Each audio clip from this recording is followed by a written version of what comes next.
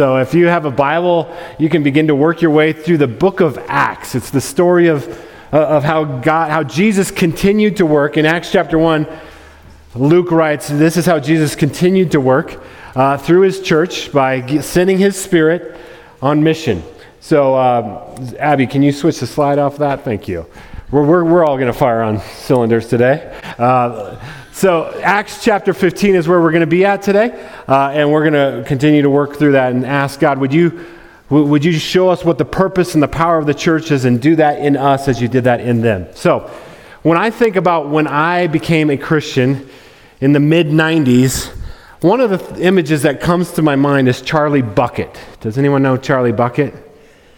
How about Willy Wonka and the Chocolate Factory? Okay, Charlie Bucket is Willy Wonka and the Chocolate Factory. Specifically, the 1971 version. We watched the 2005 last night. That was weird. But 1971, Gene Wilder, Willy Wonka and the Chocolate Factory. You know the story. It takes place it was filmed in Munich, and there's this chocolate magical factory, and there's going to be 5 tickets that if you get a golden ticket, you get to go in. And so the only way to go in, and you can take someone with you, is if you get the golden ticket. Well, you know the story. Eventually, Charlie and his grandfather, they get to go in because they've got the golden ticket, right? And when he gets to the gates of the chocolate factory, you present your golden ticket, and the doors open, and you get to go in. And once you're in there, though, Willy Wonka has you sign this contract saying you'll not give anything away, you'll not you'll obey all the rules, and then the one that obeys the rules best ends up inheriting the whole thing, right?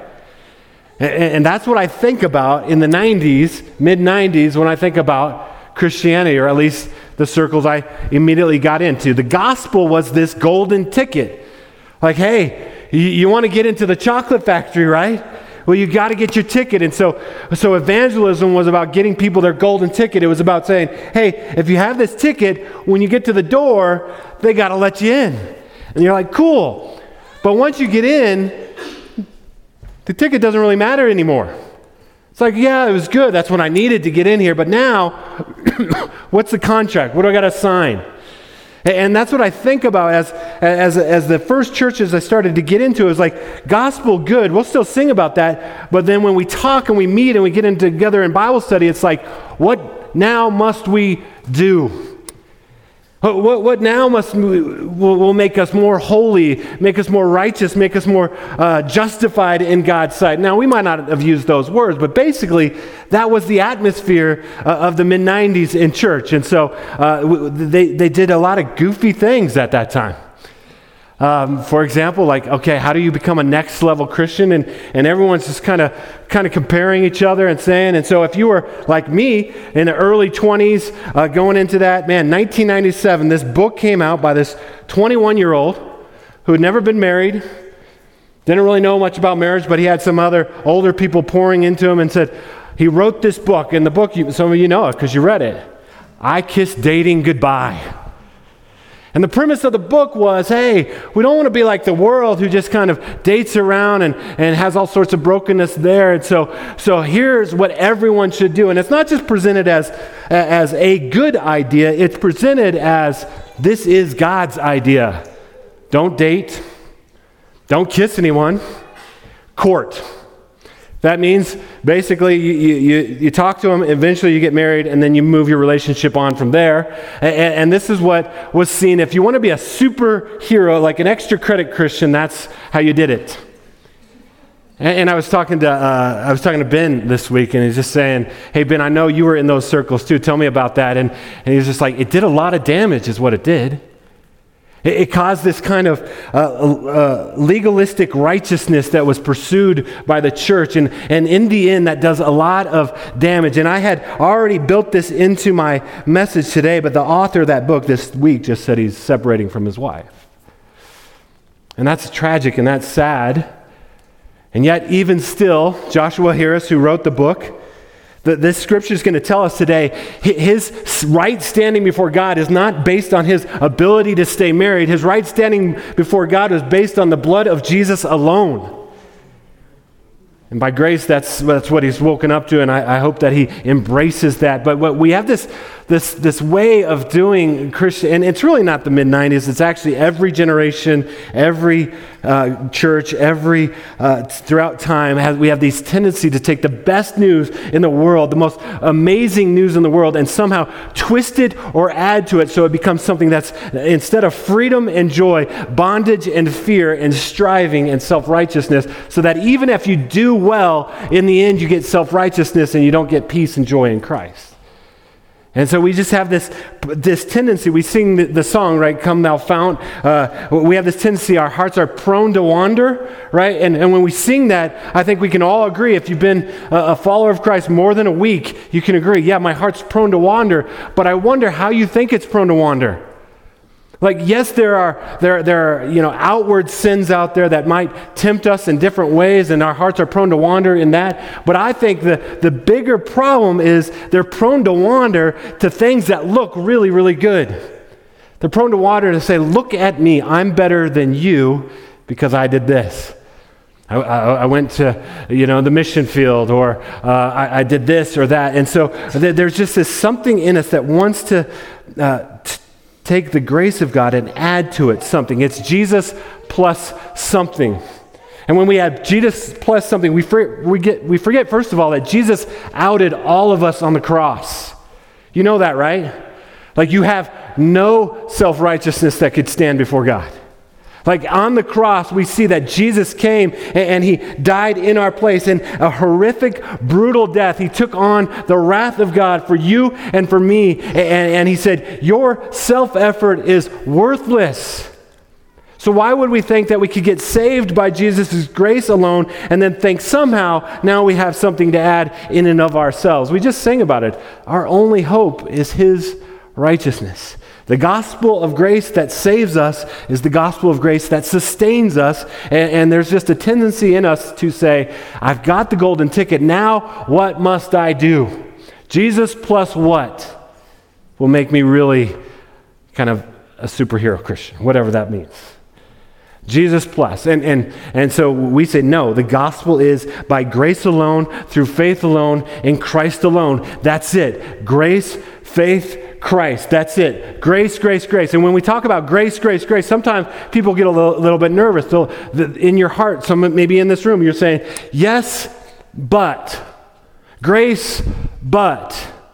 No, it's grace alone. No, yes, but you really need to vote like this if you're going to be a Christian. Yes, but you really need to, if you need to school your kids like this. Now, so just a side note on that, we've sent our kids, we've homeschooled our kids, we've sent them to public schools, we've sent them to Christian schools, we sent one of our kids to a boarding school. Some of you judging me right now. We sent our kids to the most atheistic, secular public school in the world in another language we could not understand. So some of you judging my Christianity and my salvation now, right? In every one of those choices, other Christians have questioned our salvation, or at least our love for our kids.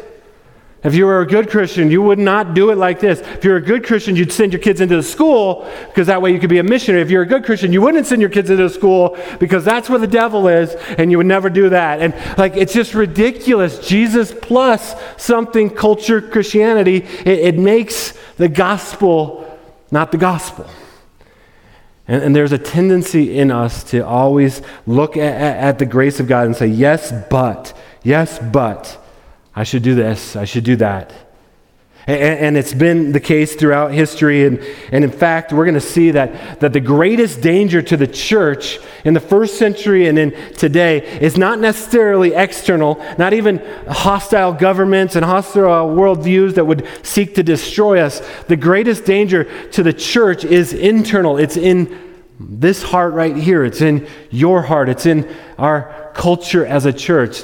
The danger is to think that somehow, if we just do enough, God will be more pleased with us. To turn inward and look at our own righteousness. That will kill Christianity faster than any regime seeking to take us out.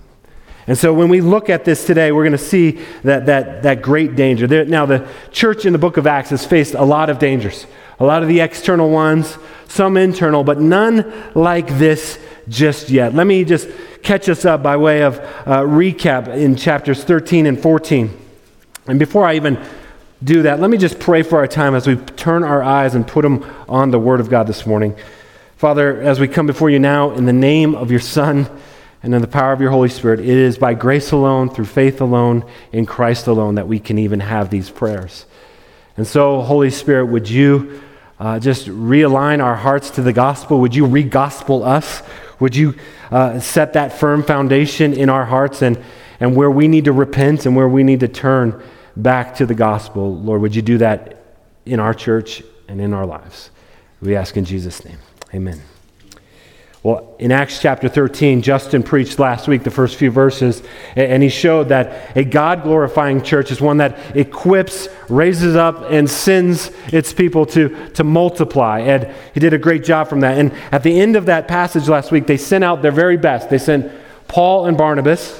And in the rest of chapters 13 and 14, we see Paul and Barnabas doing what we're called to do as a church. They're going from city to city, and they go in and they preach the gospel, and many reject it, and some receive it.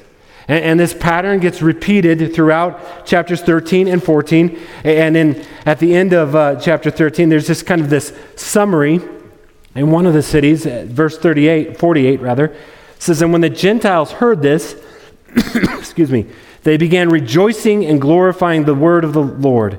And as many as were appointed to eternal life believed." So the gospel is going to pagans at this point. So far in the book of Acts, we've seen Cornelius come in. We've seen the Ethiopian eunuch. These guys were Gentiles themselves, but they were close. They were trying to be as Jewish as possible. But now the gospel is going to a place where they have no concept of who God is, no concept of what's right and wrong, and yet the gospel is preached, the Spirit falls, people believe. By grace through faith, they are believing in Jesus. And God is rescuing people. Now, there's others that reject it, and they move on from city to city, and this continues to happen. And eventually, Paul and Barnabas come all the way full circle, and they come back to the church at Antioch. And then we see the greatest threat to the church, both then and forever, or at least for the last 2,000 years. Verse 1 of chapter 15 said, "But some men came down from Judea and were teaching the brothers, 'Unless you are circumcised according to the custom of Moses, you cannot be saved.'" So these are people from Jerusalem, people that claimed Christ. They said, yes, Jesus plus, in this case, the law, specifically circumcision. So you can imagine to a pagan, a former idol worshiper who said, "Oh, I love Jesus. I want some more of that." Someone coming in and say, "Yes, Jesus, but are you circumcised?" They're like, "Why? Why are you obsessed with that?" They're like, "It's because it's what God said." Well, they continue on.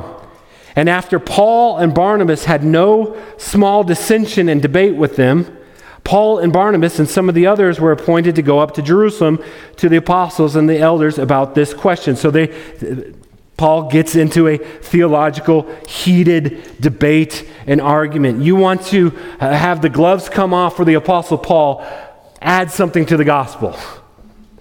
He will get heated. And this is what happened. And so the gospel clarity, the gospel of grace alone is worth fighting for. And so they decide, we're going to settle this once and for all. We're going to go to Jerusalem and we're going to talk to the mothership and see what it is. Is this true? Is it grace alone plus the law? Because that's not grace alone. And so they begin to head there.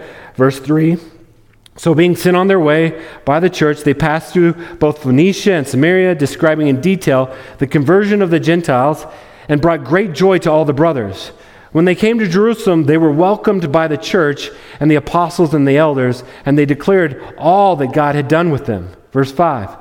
"But some believers," these are people claiming Christ, "who belonged to the party of the Pharisees," so you could be a Pharisee and a Christian. Paul was a Pharisee and a Christian, who belonged to the party of the Pharisees, rose up and said, "It is necessary to circumcise them and to order them to keep the law of Moses." Now again, let's not be too harsh on them. They have given their whole lives to the study of the law. They've memorized it. Their intention is, hey, if we follow the law, this is how we will honor God. For thousands of years, this has been the way that God has worked with his covenant people, the Jewish people. And so they have a good intention. Joshua Harris had a good intention. Most of the time, legalistic righteousness comes from a good heart, and yet it goes into a bad place because it's not trusting the gospel that saves is also the gospel that sanctifies. So they say, you got to follow the law. Now again, this gets Paul pretty fired up if you've read any of his other letters to the churches. It wasn't until this week, there was this mystery in my mind for the last 25 years of me being a Christian. I did not understand why Paul, the Pharisee of Pharisees, would be called to Gentile pagans who have no idea about Judaism, and Peter would go to the Jews. I'm like, God, maybe you should have switched that because one seems better than the other to reach those people. And then this week, I saw the infinite wisdom of God. Why? Because here's the argument that they were making. Listen, you've got to follow the law. You've got to do everything right to get into heaven. Yes, Jesus plus something. And only Paul could come along behind that. And wherever Paul went, these guys would come and try to add the law to self-righteousness to get there. And only Paul could say, hey, no one's gone further than me. No one's done the law better than I've done the law. Let me just tell you right now, you don't need to listen to them. I've been down that road. It doesn't go anywhere. He uses very strong language. In the book of Philippians, I'll have it on the screen here. He writes to the Philippian church, warning them about these Judaizers. He says, look out for the dogs. Look out for the evildoers. Look out for those who mutilate the flesh. He's talking about those going around circumcising people. He says, for we are the circumcision who worship by the Spirit of God and glory in Christ Jesus and put no confidence in the flesh. Though I myself have reason for confidence in the flesh also.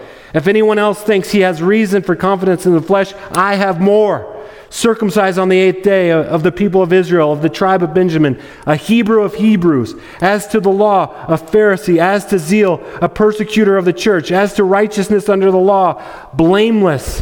Whatever gain I had, I counted as loss for the sake of Christ. Indeed, I count everything as loss because of the surpassing worth of knowing Christ Jesus my Lord. For his sake I have suffered the loss of all things and count them as rubbish in order that I may gain Christ and be found in him, not having a righteousness of my own that comes from the law, but that which comes from faith in Christ, the righteousness from God that depends on faith. So this is what Paul is willing to fight for. So he goes down and they begin a theological fight. We've heard the argument from the Judaizers, you must have Jesus plus the law. In verse 6, says the apostles and elders gathered together to consider this matter. And after there had been much debate, so this went on for some time, Peter stood up. And Peter's going to give 3 arguments hitting on the side of the gospel. Here's what he says. Brothers, you know that in the early days God made a choice among you, that by my mouth the Gentiles should hear the word of God and believe. And God, who knows the heart, bore witness to them by giving them the Holy Spirit, just as he did to us. And he made no distinction between us and them, having cleansed their hearts by faith. So the first argument Peter is going to bring forward is from Acts chapter 10, which is actually about 14 years previous to this, when God calls Peter to bring the gospel to Cornelius and his household, this pagan who believes and receives, and the Spirit of God falls. And you know what? He wasn't circumcised. He had bacon in the cupboard.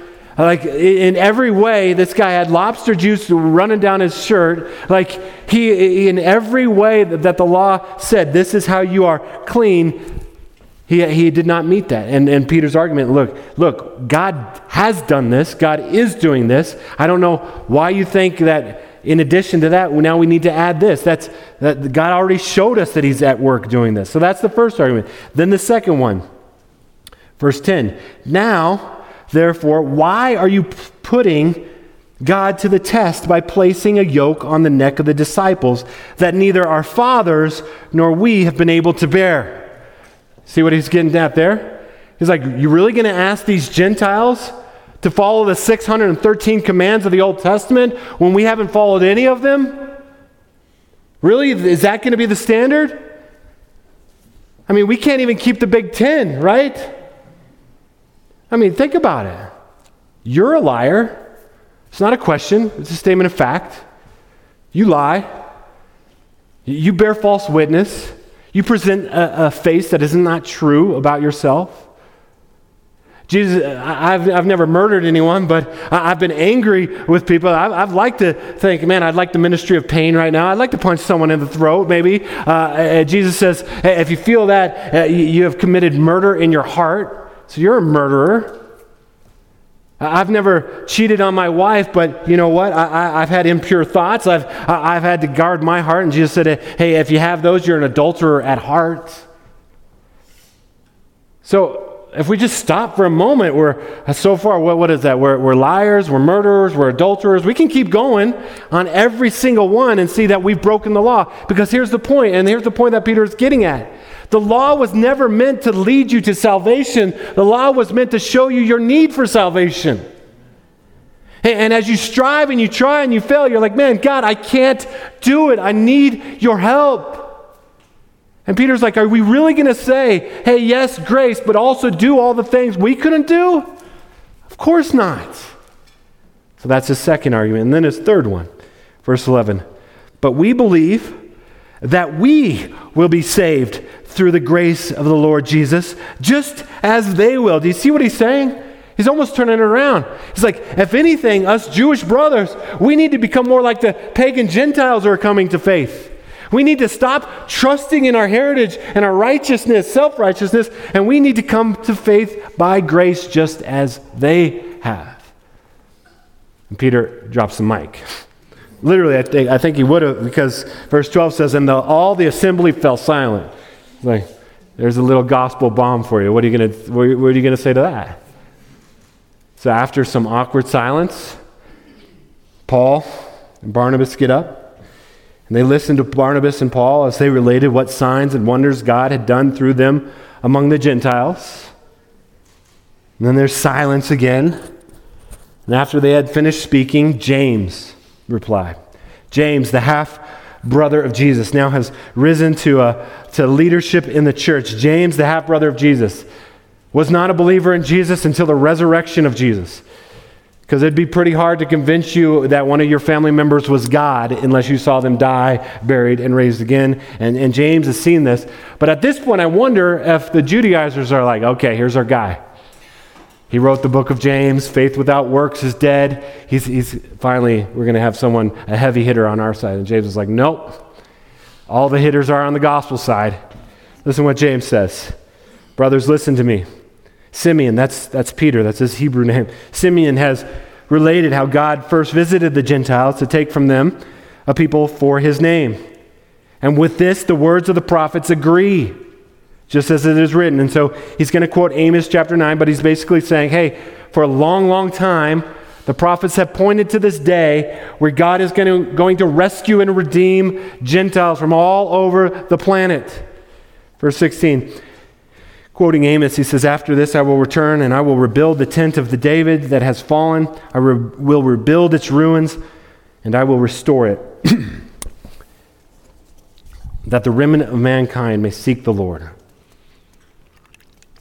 And all the Gentiles who are called by my name, says the Lord, who makes these things known from old. Verse 19, such an important verse. Highlight this verse, underline this verse. Therefore, this is my judgment, is that we should not trouble those of the Gentiles who turn to God. I love how the NIV puts it on the screen, Abby.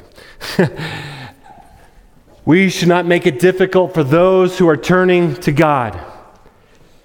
Now, if the Lord would ever lead us to build our own building or whatever, I hope that on the cornerstone, we would put this on the cornerstone. We should not make it difficult for those that are turning to God. Because we do. And so, if we have this on the cornerstone, we should not make it difficult for those that are turning to God. We should examine everything we do and we say. We should be careful about the words and phrases we use. If you're not yet a follower of Christ and you're here today, we're so glad you're here. And if we're doing anything or saying anything that is confusing or adding obstacles to your path, we apologize for that. Because we do not want to make it difficult for those that are turning to God. So we want to be careful about the words we use and the phrases we use and the term. Like, let's not speak a different language called Christianese. Let's talk in real words. We should not make it difficult for those that are turning to God by acting like everything is okay in our lives and what's wrong with you, with fake smiles and a fake facade saying, we could never relate to you because we're perfect. We should not make it difficult for those that are turning to God. We should be honest. That's why we say often here, it's okay to not be okay. God will meet you where you're at. We should not make it difficult in any way. We should just examine all that we say and do and sing and say, is this leading to God? Is this helping people on their journey to God? So that's his first statement. He's basically saying the Judaizers are wrong, should not make it difficult to those that are leading to God. And then he says this, but should write to them to abstain from the things polluted by idols, from sexual immorality, and from what has been strangled, and from blood. For from ancient generations Moses has had in every city those who proclaim him, for he is read every Sabbath in the synagogue. So at first glance that can be confusing. It's grace only, but here's a list of things you should do. But here's why James writes this list. He's first of all saying, hey, let's just remind them now that they have life and freedom in Christ, that is not consistent with a life given over to idolatry. So tell them, hey, repentance is part of the Christian life. So don't give yourself to idolatry. But secondly, notice what he said. He talks about this blood and animals being strangled. What he's getting at is how are Jewish people who are deeply affected by the law and deeply affected in their culture, how are they supposed to be, how are they supposed to table or fellowship or be in the same room together? He's saying you have freedom in Christ, but use your freedom in love.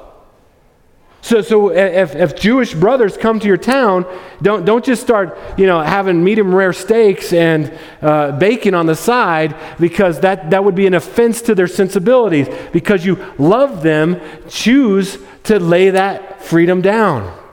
Okay, so one of the easy ways to put this in our culture is around the issue of alcohol.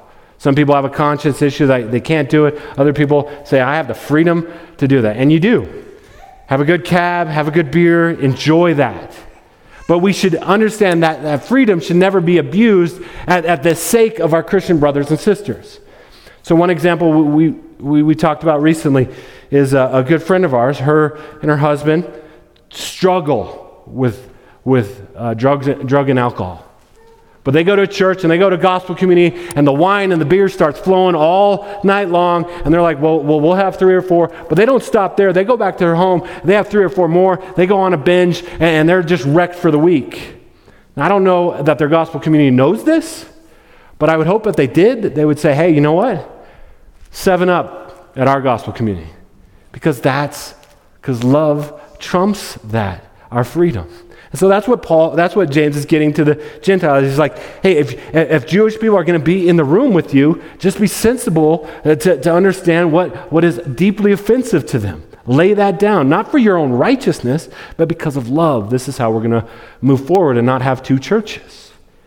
And so they write up a letter, and they basically recap everything that they just decided here, and they said, hey, we know some have troubled you, but we want you to know it's by grace alone, through faith alone, in Christ alone. And they send the letter with Paul and some of the other delegates from Jerusalem, and we see the result. Verse 30. So when they were sent off, they went down to Antioch, and having gathered the congregation together, they delivered the letter. And when they had read it, they rejoiced because of its encouragement. Where fear and bondage were reigning, when the gospel was reintroduced, there was freedom and joy once again. And this is why we want to be a gospel-centered church. Some of you said, Mark, you only have one message. You just use different illustrations and verses. I'm like, that's right. I only have one message. And it's the gospel because it's the message you need.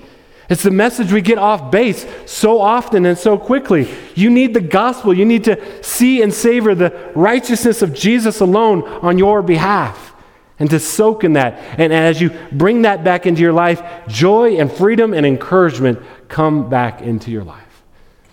Now, how do we actually apply this in our church and in our own lives here? I think this passage warns us of 3 gravitational pulls that are present in every church. The first one is this pull from a passion for outsiders to placating insiders. So every church goes through this transition, or I hope not, but a passion for reaching outsiders to moving to a place of placating insiders. So every church planter I ever talked to and ever known is because they have a heart and a desire to reach their city. And 2.5 years ago, that was our heart and our desire, that we would reach a city that the vast majority do not know Jesus, and the Savior is grace and mercy that comes through him. And so we planted Redemption Parker. But even in 2.5 years, we feel the pressure. You know why? Because those people outsider that we have a passion for, they don't send me emails. They're not like, hey, why aren't you doing this? At my last church, we did that. And if we add these things, that would be great. They don't do that. So there's just this kind of pressure like, oh yeah, well let's just kind of get more and more insider focused. We got to resist that. We got to push off that. So that's the first one. A passion for outsiders gets replaced with a placating insider. The second one is just a move from grace to law, right? In every generation. Like by this first century, Tertullian, who's a great church father, has a lot of great things to say. But he would say to Christians, hey, no going to the theater because of its pagan origins. No dancing because it could arouse sensuality. And no cosmetics or perfume because if God wanted you to smell like a flower, he'd put a crop on your head. That's what he said. There's just like, oh, it probably came from a good heart, but it just became law and bondage. And that happened in the early 1500s. The church was going around saying, hey, yes, Jesus, but you can also pay your way into heaven. Just pay these indulgences. We'll build St. Peter's Basilica down in Rome, and you're good to go. And Luther said, no, grace alone, faith alone. But then you read Luther's later writings, you're like, what happened to grace alone, faith alone? I mean, just in a generation, this can happen. This move from grace to law. And then finally, there's just this pull in every church and every organization to move from trusting in the power of the gospel by the Spirit for inward transformation to external conformity. Holiness by the Spirit is difficult. Let's just follow these 3 rules and we'll see who's in and who's out. But we got to resist it because the gospel is worth fighting for. Gospel clarity is worth fighting for. And so as we come to this table, once again, we're reminded that the ground is level at the foot of the cross. The only stumbling block we want to put in front of people is the cross of Jesus. Oh, it is a stumbling block. It calls you out. You have sinned before a holy God and you deserve his righteous wrath. But Jesus came and took that in your place on the cross. So if we are adding anything to that message, by our attitudes, our posture, our words, then let's repent of that. For our joy and our freedom, but also for the joy and the freedom of the world. So I'm going to pray for us now and just lead us in a time of just examining. Do we have anything that's Jesus plus something? And just to repent from that and come to this table once again and enjoy the gospel together. Let's pray.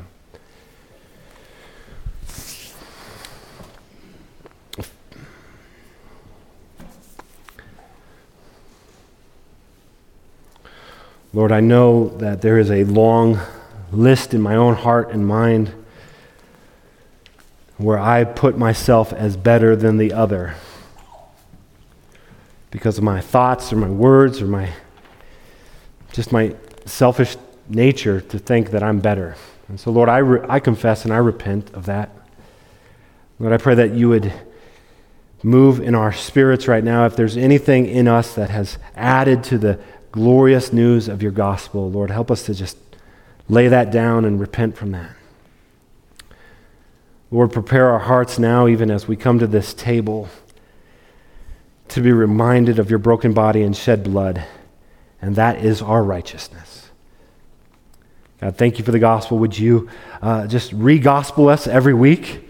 Would you make this a gospel-centered church? Would you give us a continued passion for outsiders, a continued love for your grace, a continued trust in the power of the gospel to transform us from within?